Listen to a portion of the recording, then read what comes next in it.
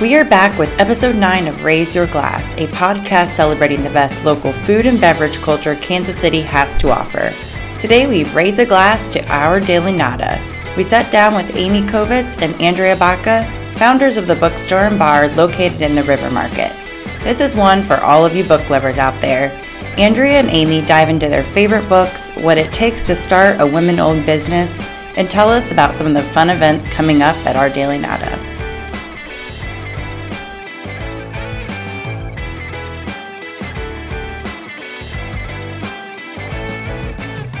We are sitting here today with Amy and Andrea, who are the founders and co-owners of Our Daily Nada. Good morning, guys. Good morning. So we're so excited to talk to you all today because you guys are not only glass recyclers, but we're also neighbors. Yes. So yes. We are both tenants in the River Market. So that's super exciting. We've got a lot in common. Andrea, could you kick us off and just tell us about Our Daily Nada and how it got started? Well, Our Daily Nada is a bookstore and bar cafe, and we have a full bar and lots of wine and small plates, and then we also have all kinds of books.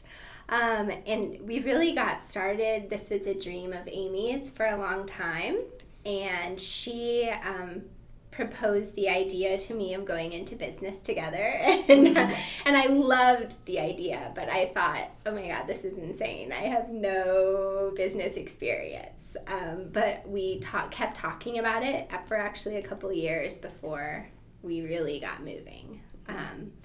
And so that's kind of how it started really with friendship, though. We were very good friends, and we would talk at our other job about books and what we heard on NPR that morning, and we really bonded over that. And kind of like, wouldn't it be great if we had a job where we could do this all day? Yeah. Instead of like on our lunch hour? Or Yeah. So this is truly a passion project, or it's a combination of your shared passions. Absolutely. Definitely. And when did you all open? We opened August 28th of last year, 2018. So about 7 months now we've been open. 7 months, and how long did it take to get there? Because I know, things don't happen overnight, right? No. No. And we had babies during that, the time we were talking about it, and buying houses, just life. Yes. Yeah. So it took a couple of years. I think we started, the first serious thing we did was take a business planning class at the Kaufman Center. Yeah. Yep. And that's very wise. Mm-hmm. Yes, it was a tremendous help. So I would definitely recommend that to anyone thinking about starting a business. Is do that class. Even if you have business experience, I feel like it really helps you focus on the areas that you're weak in and kind of figure out what you don't know, which is very important. Exactly. Yeah. And we did that probably 2 years before we opened. Yes, yeah, or maybe a little more. We got really serious when we found the space here in the River Market, and we found that it was a year. The fall of 2017. Yes. Mm-hmm. And then I think we signed a lease April of 2018, and it took us 3 or 4 months to open from there. Yeah. Okay. So really, what was it, years of planning, what was it that pulled the trigger for you guys? Was it finding this space that just felt right, you think? Yeah, absolutely. We had looked at some different areas of town, obviously Crossroads, and we were in the river. We were like, let's look in the River Market, and because it feels like a space that is conducive to small independent bookstore. It just feels like a bookstore needs to be here. And the farmers market had a lot to do with it and the too. farmers market too. The kind of people that support a farmers market will often support an indie bookstore. And then when we went in that space on Delaware Street, we were like, this street, everything about it kind of clicked. And the streetcar being right there. It's really beautiful. It's a beautiful street, and I know, I was down there last Saturday, and we went to El Lazaron, just me and my husband and son, and then we got Betty Ray's, and we sat on a bench, and I lived in the River Market 7 or 8 years ago, and it was a ghost town. Yeah. People would come to the market, but not even at the quantity that they do now, and the amount of street traffic, and the streetcar was packed, and it made me so incredibly happy in the moment. It was like a big moment for me. Yeah. I wouldn't say we had this like evidence-based like River Market is the place. It was more of like a feeling, but my husband also owns a business here and he's had it for 4 years, and the growth from 4 years ago to like when we opened was like, it feels like this is a place, but it's not so dense as the Crossroads yet. So it's like you can still get in, get a good space, get a good rate, and like grow with the neighborhood. We looked for an office in the Crossroads, and it's prohibitive. The cost is prohibitive for a small business like us, but we're super happy to be here. It's not wasn't a second choice really. It's just a different choice. So exactly. Yeah. And it's walkable. Like I feel like it's very the only walkable neighborhood really in Kansas City. So walkable. Yes. So I mean, all of those factors came together just to make it perfect. Yes. So the concept is unique, but so is the name. How did you choose the name? It is interesting. So the name is a reference from an Ernest Hemingway short story. Yeah. Oh, it's cool. called a clean, well-lighted place. So there's a phrase in there where one of the characters is saying, "Give us this day," or he's starting the Lord's Prayer, but then he goes into this kind of soliloquy. Existential, and just the times we're living in now, like when we read that story, we're like, we want this to be a refuge from like what's outside. And that's kind of what the short story is about, is that, you know, everyone needs a place to kind of get away from everything, and So a safe, like calm, good we had place. thought of all these names like Haven. We're like, that sounds like a witchcraft bookstore. Or like, but that gets the tone right, or whatever you're trying to convey. But we went back and forth about it because we were like, is this too pretentious or too obscure? Are people gonna get it? And we got some strong negative feedback.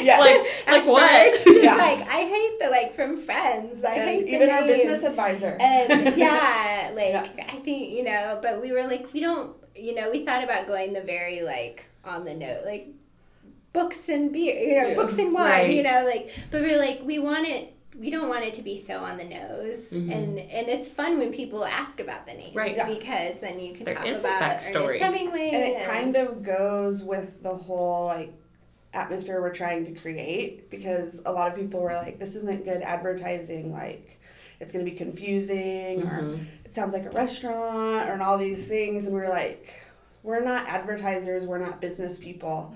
We're not trying to brand. The whole idea of the place is that you come in and read and slow down and have conversations. And I was like, and if it takes me 5 minutes to explain to you what the name means, that kind of goes with it. Yeah. Instead of being like, I have to explain this in 20 seconds. Right. Yeah. It's not so much a face value type of place. Not focusing so much on the branding, you know, versus the substance, I guess. Right. That makes sense to me. And I like the names. I'm not in that it. We're and that's what's important. Stuck with it. Yeah. It's important that you feel like it's right, you know, that's what's important. And we had I think it was the American Booksellers Association, when we opened, they did I think it was on a tweet or something, and they said, new bookstore opening, and they're like, bonus points for anyone who knows what story the name's from. Right. And so I was like, see, this is great, you know, some people will get it. There are folks that get it, if you don't get it, then we'll tell you about it. Exactly. And some people don't even care. Yeah. They're like, I just want to come drink wine, and that's fine too, right? Yes. So you reference this, but it is such a cozy, welcoming space.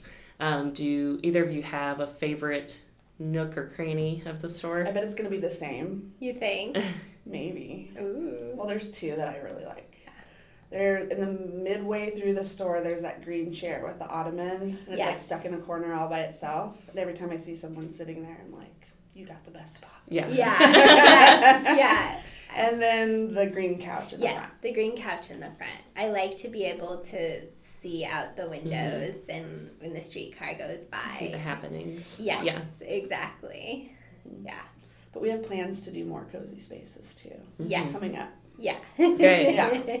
So it's evolving. Yes. Always. I think, yeah. And that's the thing, I think a big learning lesson for me is that it's never going to be complete. You know, we're always going to be growing and working and changing things, and just being okay with that flow. you know, Right. and not being like, okay, everything has to look a certain way right now. And, you know, it's like we can evolve.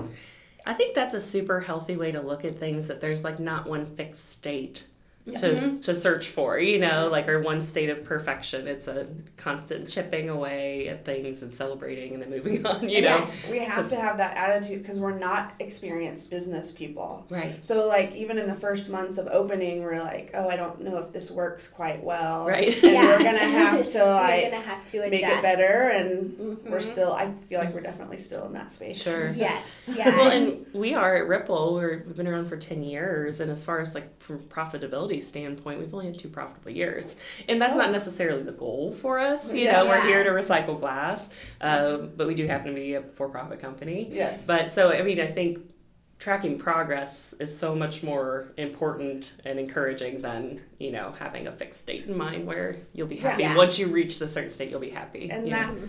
it's an interesting point, or like an interesting thing I feel like we've learned in business, or that we are like continuing to learn, is there's like, obviously we're a business that needs to make money to stay in business. To pay bills, yes. Yeah. But there's also like another objective, which is to like create a space and like do something good for the community. Right. Yeah, exactly. Yeah, it does have to be more. Yes. So I'm so intrigued that you guys were, or I guess probably still are, both lawyers before you started this. Yes. So I'm intrigued by that. I'm so intrigued. We end up there. Yeah. So Andrea kind of touched on it before, but that's how we met. We worked at a law firm together. Yes.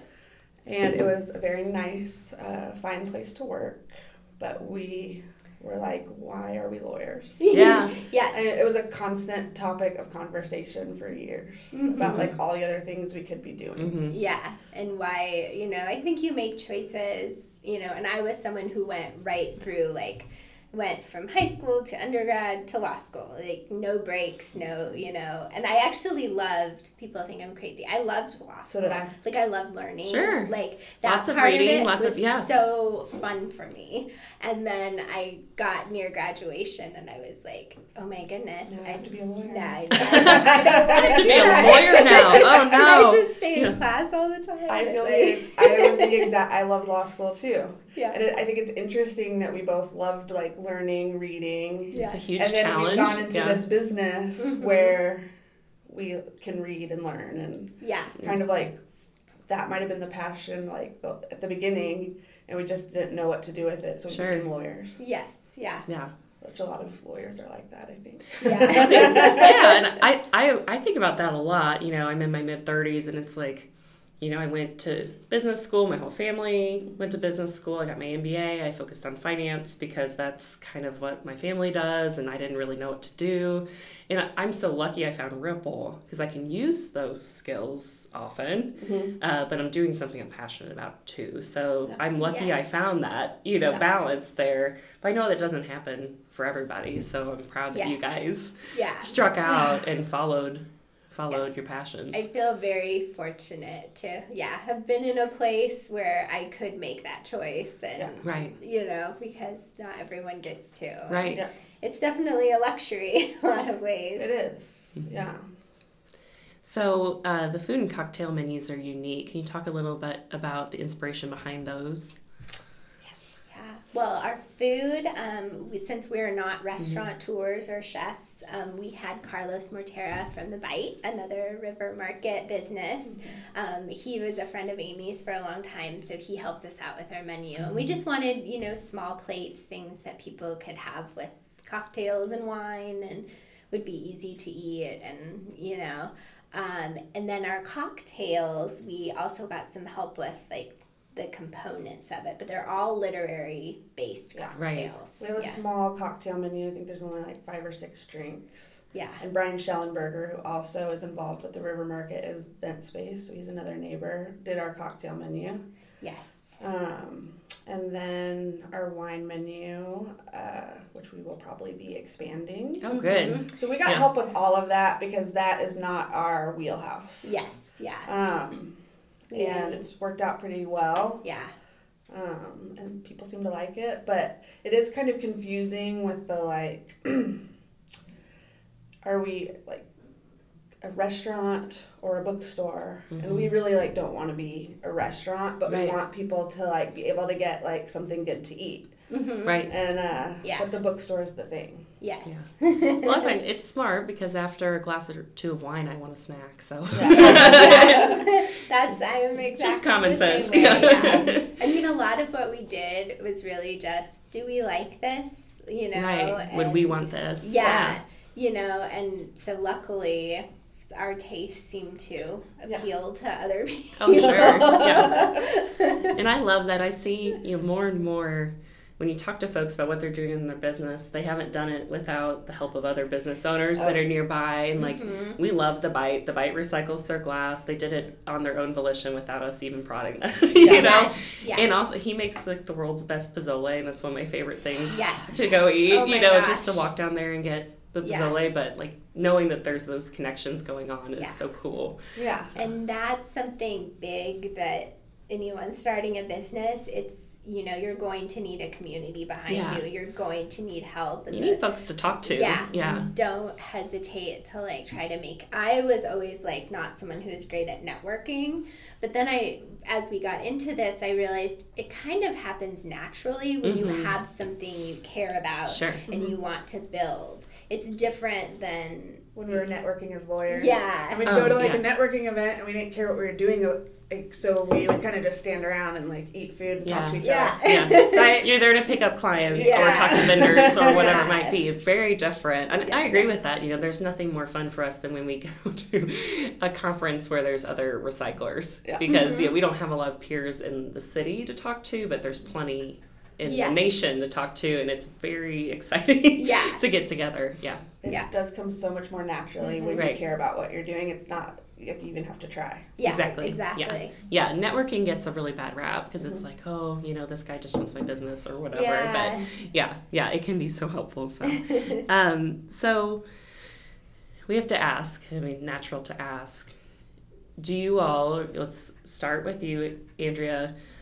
Favorite author and favorite book, because I want to ask both questions. Ooh, that. Is your favorite author the author of your favorite book? I don't know. Yeah, I realize those could be different things. They are for me, I think. Things. So, yeah. Well, my favorite book is Rebecca by Daphne du Maurier. It's a classic. She wrote a lot of like gothic, like mystery, like back in like the early 1900s, and I love her books. Albert Hitchcock, right? What's his name? Alfred. Yes. I was like, I know it's not Albert. Albert. What is it? Alfred.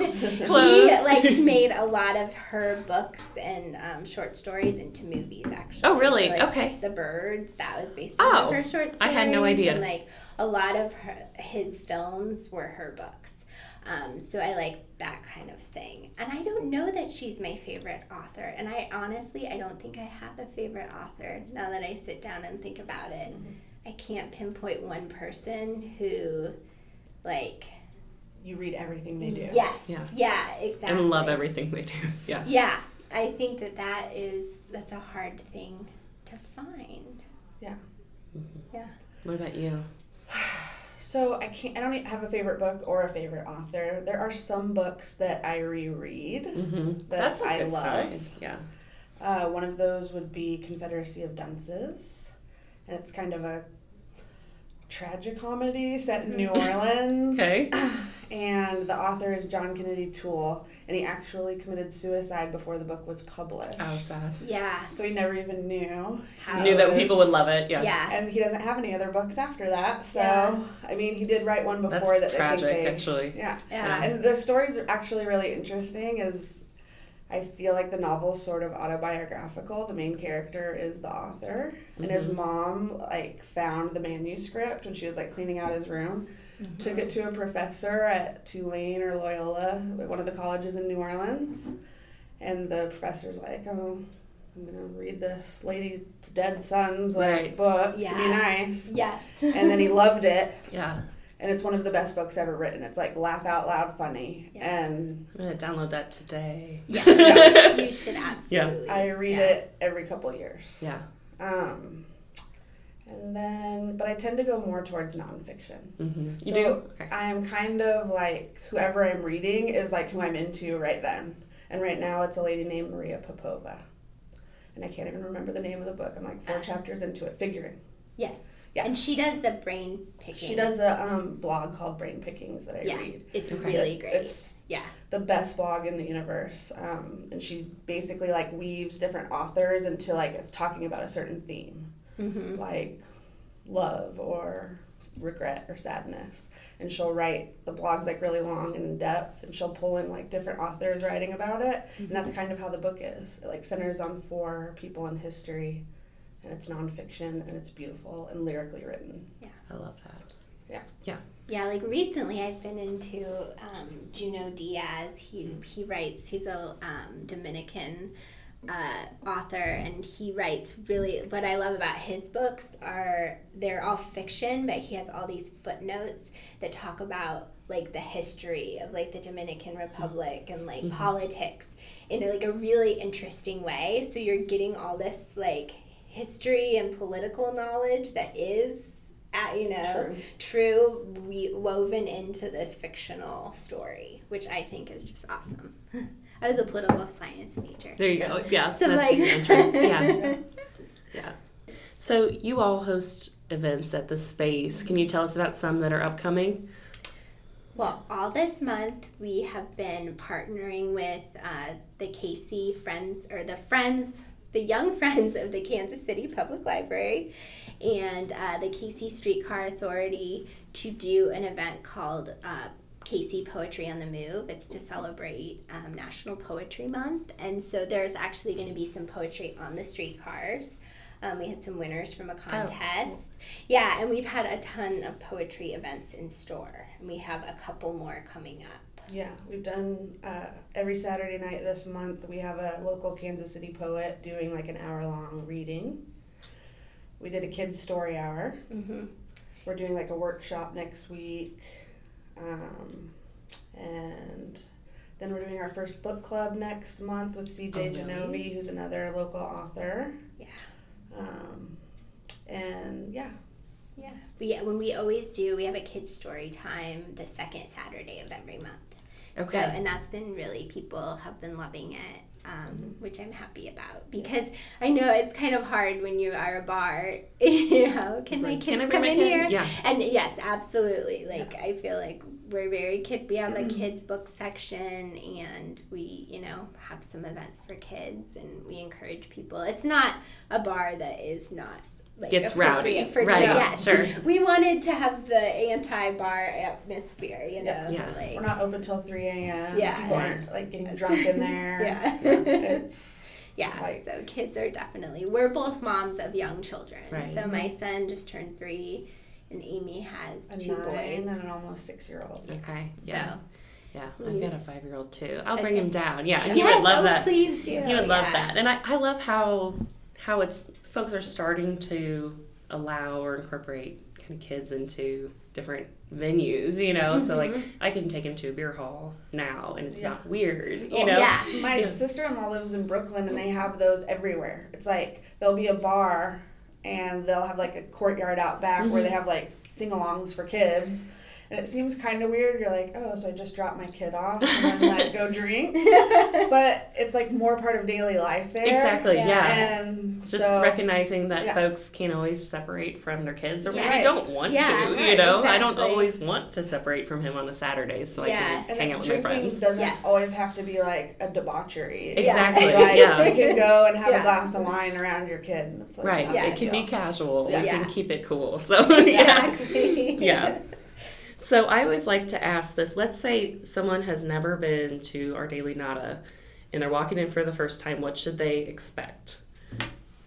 A quiet and calm atmosphere, like a place to slow down. Yeah. Get a glass of wine, read a book, talk to a friend. Yeah, we absolutely want people to kind of, it's not a place you rush in and out of. It's a place you take your time. Mm-hmm. And I think just really embracing that slower pace is something that we want for people because it helps clear your mind. Yeah. And I will say I love changes of scenery if I'm mentally blocked. I like to get out of here and go to a coffee shop or whatever.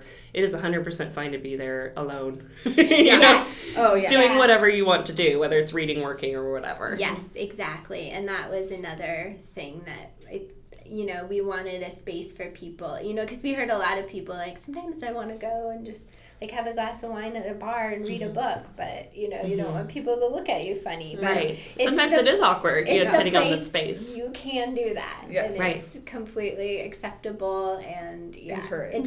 Encouraged, right. Yes. It feels very comfortable, so I will say that.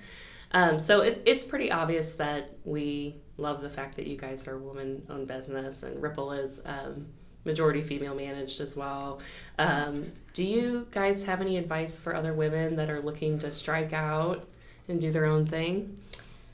And we were talking about this on the way over, and I think one of the things that and I think women experience this in every job they might have, is it is sometimes harder for people to look at you as a leader and to take you seriously. That's something we've definitely noticed just in terms of, talking to people through this process. And so I think you do have to think a little bit more maybe about your leadership style and kind of creating... And not taking crap from people. Yeah. Because they will give it to you. It's I mean, even with mundane things like our inspections and like, I feel like sometimes people talk to you like you're a little kid or, and then it's hard when you are like unsure of what you're doing to like stand up for yourself. Confident. Yes. So you really have to be confident and like get to a headspace where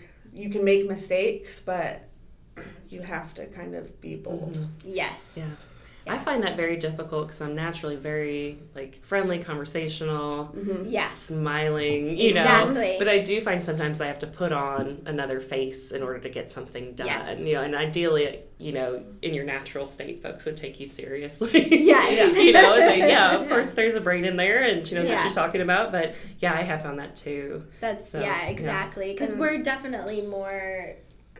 Not laid back, but we're open to people's opinions, and we're friendly, and I think sometimes that's perceived as like, oh, they don't... Incompetence. And then sometimes you have to cut it off, because then there's like too many opinions and everyone wants to tell you what you should be doing. It's like, okay, I do get to make these choices. Okay, too much. No, I can definitely understand that. I would also say like the balancing, it is really hard, especially if you have kids and and so kind of like carving out space and time to like make your life as balanced as possible. And sometimes it doesn't work. Sometimes it's hard and you have to be there, and other parts suffer, and then you can make up for it at other times.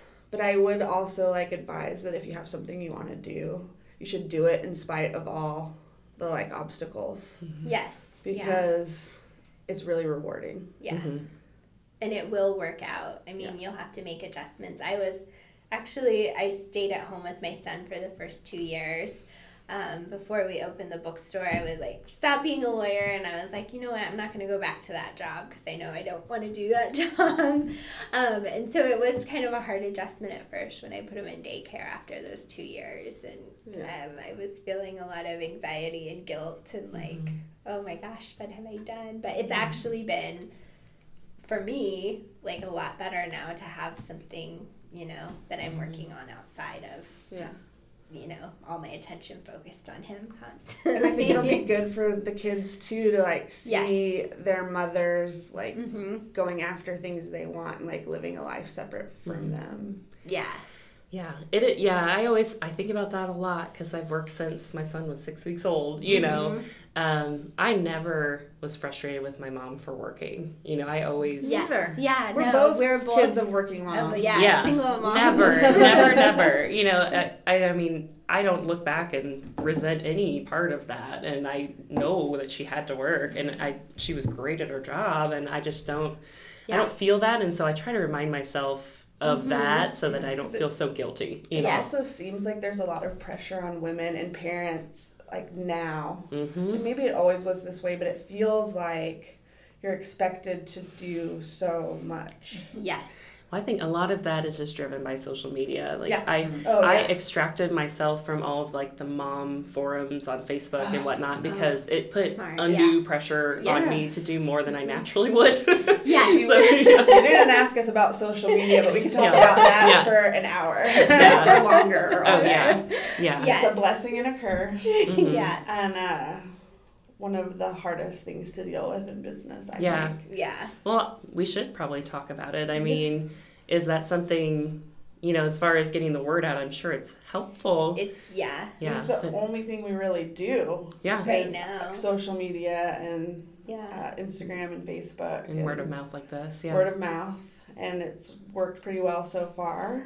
But there's also this focus on the style over substance on social media that is like disturbing and kind of goes against everything that we want the bookstore to be. Yes, and I think I feel like in a lot of ways it's just kind of like detrimental to everyone's psyches, like being a mom or whatever you're trying to do, work out, there's just a million accounts online telling you to these very stylized things, and we're all trying to achieve this.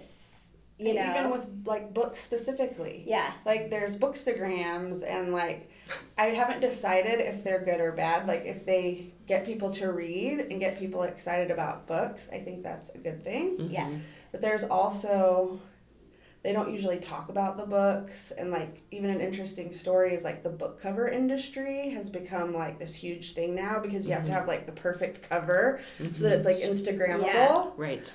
And so then it's almost like this thing where it's like style over substance. Exactly. Over the contents. Yeah. Yeah. And even like the thought of like having a picture of you reading a book is like more important than reading the book. Like I read this book and I loved it because, No, you don't see a lot of that. And I totally feel you, like, you're not, occasionally you'll see an Instagram fitness model do a real life photo juxtaposed with their posed photo so you can feel better. But that's like 1 in 100 on their feed, so it doesn't really help. So it's the same for Bookstagram and anything else where there's, somebody spent probably upwards of an hour styling that, and it's not real life. It is magazine quality and it's not real life. And it does make it hard. You have those mental images that you're like, well, I'm not there. Yes. And then is social media going to be picking the books that people read because they're beautiful? Yeah, I don't know. Yeah. Yes. I would go ahead and say yes to that. That's what scares me is that will lead the choices. Yeah. And then nothing's going to be like valuable for its own sake. It's going to be, is it like Instagrammable? Yeah. Or does this cool person like read this book? Or people that have like 13, 14, 15-year-old children, and on the weekends like what they do, and they'll take like outfit changes and go to like a location and like change outfits just for their Instagrams. I don't know if I'm just like an old person that's like, oh my God, what is everyone doing? But like, it scares me. Because I'm like, this is what you're spending your time doing? Yeah. Because it's so important that's to the have hobby. that. Like if that's the hobby, I worry for us. We're going to have to I worry a lot. In the woods. Like, withdraw from society. It makes me, I think I'm prone to probably be a mean mom about technology anyways, because I don't let my son use tablet or anything. But I think that alone is enough for me to prolong phone use. Like, no. Yeah. You don't need no. Yeah. You never, No. I don't want you spending your time trying to get good shots for Instagram. Yes. No. Do anything else. Me so sad. I know. But also, like, how are we going to keep them from doing it if that's what they... Like, you is can't. It just the way the world's going, and like. I mean, I'm hoping the pendulum will like swing back a little to like a moderate. It has to. Everything course corrects over time, right? Yes, that's what my And that's hope kind is. of the whole idea of the bookstore. It's right. Like come of inside, course correction. read a book, talk to your friend, like simple things. Yes. Right. Actually connect. Yeah. With something. Yes. Yeah. That's what we're hoping in the future. We haven't planned it out yet, but to do kind of salon nights, if you will, where we are, I don't know how to describe it exactly, but basically where we have very limited, like we won't have our Wi-Fi on, and we'll do like a night of like wine and conversations about a topic with that's in like kind of Jane Austen era where they'd have to entertain each other by like playing the piano or like reciting poetry. And so we're going to try to have some nights like that where people can sign up and we can have kind of their brains can get engaged. Yes. I love like that kids idea. Salon, teen salon nights. No phones. Put your phones away or put your phones in the bowl, you know. And, There's a similar concept to ours. I don't know if it's the Denver one or the one in Texas, but they do a happy hour where it's Wi-Fi free. So just for like an hour or two in the evening, they turn off their Wi-Fi so people can't get on their laptops and just I love that. close off. And I think you see that more and more. I've got a friend that works for like Blade and Timber, or that company that does all that. Like folks are so disengaged from people and experiences now that you're seeing the need and like desire for more of that. On the kind of entertainment side or an escape, if you will.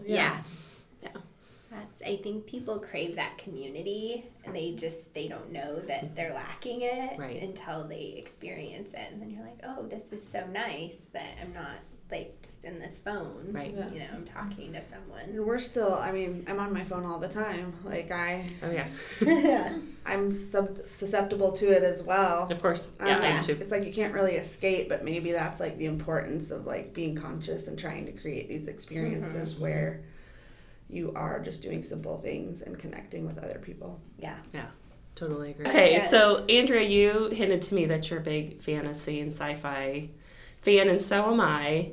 So, Game of Thrones, are you excited about that coming back? Very excited. We actually have some Game of Thrones cocktails right now. We have Wildfire. It is green like the wildfire in Game of Thrones, the Mother of Dragons, and I think there's a third one. It's called Imp's Delight. Yes, that one's after Tyrion Lannister. The world's greatest character. Yes, so we're very excited for the show to come back and for George R.R. Martin, if he's listening to this podcast, to complete the series. Hey, if this podcast is what gets him to finish it, then I think we've done our life's work. A few years ago, when the Comic-Con was here, he was here doing he was speaking, and I was at work when I was still a lawyer, and I heard about it last minute. It was Saturday, I was in the office, and I was like, he's here? He's downtown? And it was starting in like 7 minutes, and I was like, I dropped everything I was doing. I ran to my car and I drove down to it was at the Marriott, and I drove there and ran inside. So Did you meet him? I didn't meet him, but I heard him wanted speak. To see him. Yeah. It was like a big room. But didn't you meet someone? A lot of people. Oh, I met from Parks and Rec, Gary. His name, of his name. Fave, yes. Yes, I'm obsessed with Parks and Rec. Me too. And I was at a play at the Nelson Atkins. They did Sunday in the Park with George, and he was here doing a play at what's the one in Overland Park? The dinner theater. Yeah. And so he was at watching the play at the Nelson that the KC rep was doing, and I came out and I was like, that's Jerry. I was so excited. He's here. So I asked him for a photo. Can I take a picture? I know. I'm so lame when I saw Will Wheaton at Comic-Con a few years ago, and I just was like beside myself, couldn't talk, couldn't function, you know. She gets flustered by like even local celebrities. Me too. It's hilarious. Me too. Yeah. Calvin Arsinia, who's a musician in town, came in and it was like, I was gonna say Michael Jackson, but I'm gonna like change my reference. It was like Prince walked in. Andrew was like, I know you, but you don't know me. But I would like to introduce myself. Yes. I love your work. Do not play it cool at all.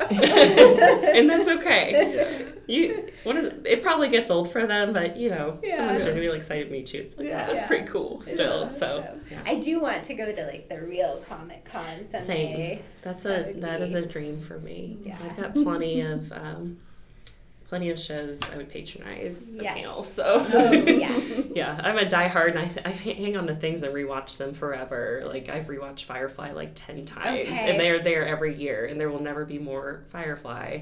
And it's only one season, but it's such fan favorite that they're there every year. There every year. And that's probably also the only chance to really see the full cast. So. Yeah. Are you a Marvel fan? Not at all. Oh, so I don't really divert into that. Okay. Yeah. I was going to ask about the new Infinity Wars Yeah. movie.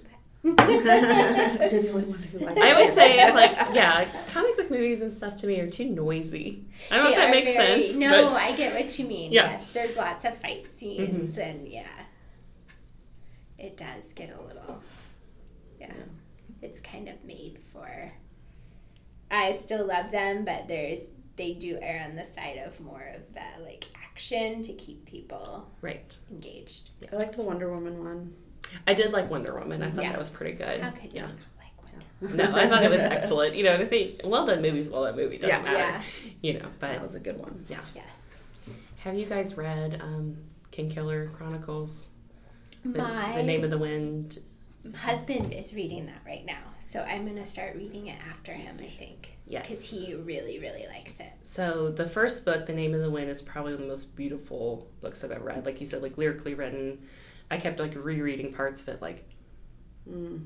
Yeah. oh my God, So this I is have to read the paragraph. and again. it's laugh out loud funny at times. Yeah. It's just gorgeous, beautiful. Second, it's not as strong, but same thing. If we can get George R.R. Martin to finish, Pat Rothfuss, the author of the Kingkiller Chronicles, has been sitting on the third book for 10 plus years. Yeah, so that's we can make that happen. Patrick Rothfuss. Yeah. Yeah, my husband just actually finished reading those because he hadn't had a lot of time to read in the past few years, and then recently he has, and so and he loves fantasy and sci-fi, and so he's like, you have to read these. So good. They're on my list. So good. That's one of the few that I've reread. A lot of people on our staff are into that too. It's like Michael and Adam. I'm not at all, but I think you appreciate their writing in the first book. In the second book, you'd start to roll your eyes. So that's I wanted to start reading Ursula Le Guin because she does a lot of fantasy, and I love everything I've read by her. So I was like, I maybe should I'll have start said there. Margaret Atwood for my favorite author. Now that I'm thinking about it, that's because fair. Literally every book I read of hers, I love. It's excellent. Super tight writing. Yeah. It's really good. Is she coming out with something new? I think she is. Is she? It might be the sequel or prequel to Handmaid's Tale. Oh, okay. Handmaid's Tale. It sounds like, the ideas are all there, Yeah. Timely. Continuing. So it is Time to timely. write it. Well, this was so much fun, guys. Thank you for coming in. And we will see you for some Game of Thrones cocktails probably Thanks today or for having tomorrow, us. honestly. Thank you, guys. Only through Thank April. you.